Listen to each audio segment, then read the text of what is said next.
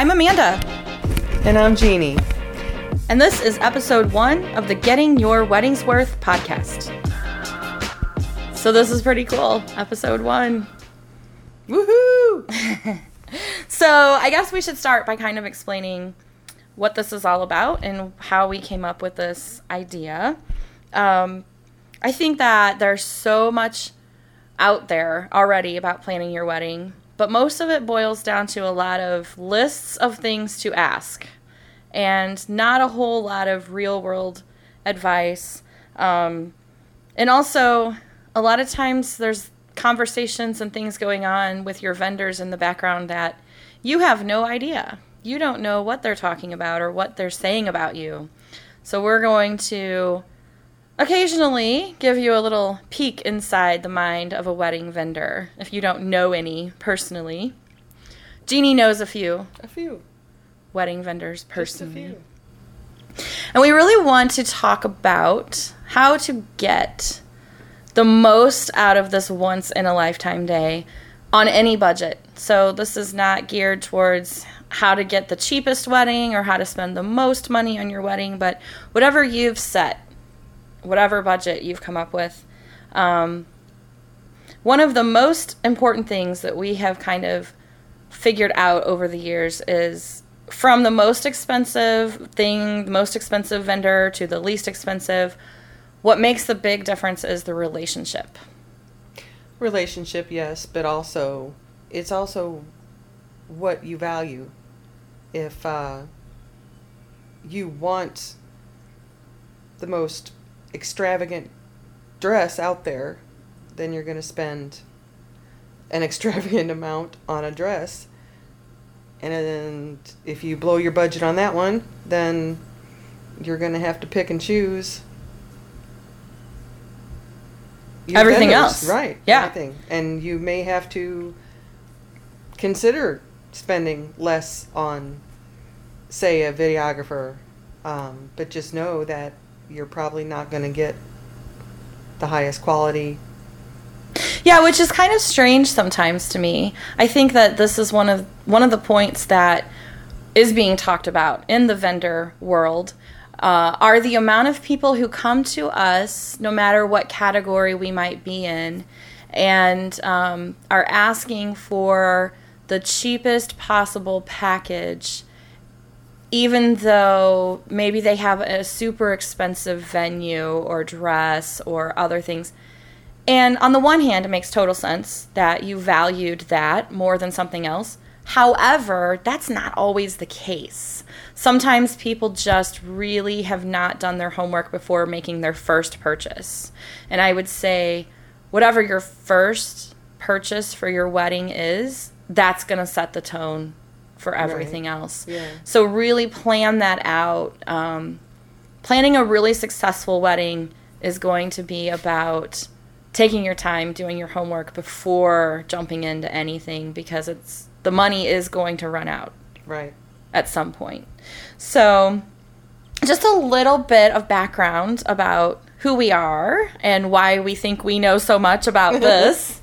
We are actually sister-in-laws. Yep. We met over 20 years ago and ended up planning our own weddings just within a few months. Like November, like 4 months apart. 4 months apart, and even reused some of the same stuff, because why not, right? We wanted to get our wedding's worth. That's right. So, which now, I mean, some of that is so much easier with the buy-sell trade on Facebook and things like that. Yeah. You're not committed to having some of these decor items for the rest of your life in a box in your house somewhere. But thank God, because honestly, people tell you, oh, you can save that and use it later. No. Yeah, I still have a basement full of stuff. Yeah. You're not going to use it. So, no, not. ladies, if you can rent, if you can borrow, if you can resell, you're going to get your wedding's worth that way for sure. Absolutely. And then just last year, we ended up planning another wedding together. And it was for my other sister-in-law, Jeannie's younger sister.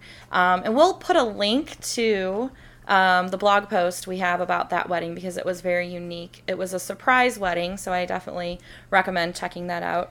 And during that process, I think we both found that there was there was a lot that we knew, and there were still things that we didn't know. How does this work? Things that we aren't involved in our business day to day. We still, I mean, like the bar service and the catering. Right. You know, we didn't know that, okay, this is a base package, and then, you know, not all caterers include rolls or coffee or just Right. whatever. Right. And There's so, little add-ons. yeah, so figuring all that out. And so then a little bit more background. So we are a part of a family that has a long-time wedding service. We'll also link, of course, to them, but they provide DJ, videography, photo booth services. And so just kind of being involved for so long and watching trends come and go, watching things like that. So we're going to hopefully be able to impart some advice from behind the scenes. And then, of course, have guests come in. We're excited to invite some other vendor friends to come in and talk to us and let you guys know how you can really make the most of your day. So let's kind of talk, just as we close this one up, about relationship. Why is that relationship so important? Why does it matter? What makes it different from buying a car? Yeah, you know, that's a big purchase. Any other business type relationship, it's a heck of an important day. I mean, Yeah. you have to be with these people pretty much all day for the most On part. an emotional day. A very emotional day. That you want everything perfect, and you have to have them know their job inside and out, so you can trust that it's one thing you won't have to worry about. I believe that a vendor should, of course, be informative and friendly and open and honest with you. But, you know, if they're gonna rub you the wrong way in the first 5 minutes, how are you gonna spend an entire 12-hour day with them? And trust that they're going to do the job that you need them to do or want them to do, or what you're paying them to do. Yeah. With maybe a chip on their shoulder, or, you know. Right. If they are that buddy personality type and you're not, Right. you know, is that going to put them off in some way? So that's where a relationship really comes in. And so in our next episode, we're going to really focus in on building a strong relationship with your vendor. And we also want to talk about, how do you correct a relationship with a vendor if maybe some mistakes have already been made, or if you have a vendor who is kind of rubbing you the wrong way. How do you work through that to make the most of your day? So we will see you next time. Click ahead, listen to episode 2. Bye for now.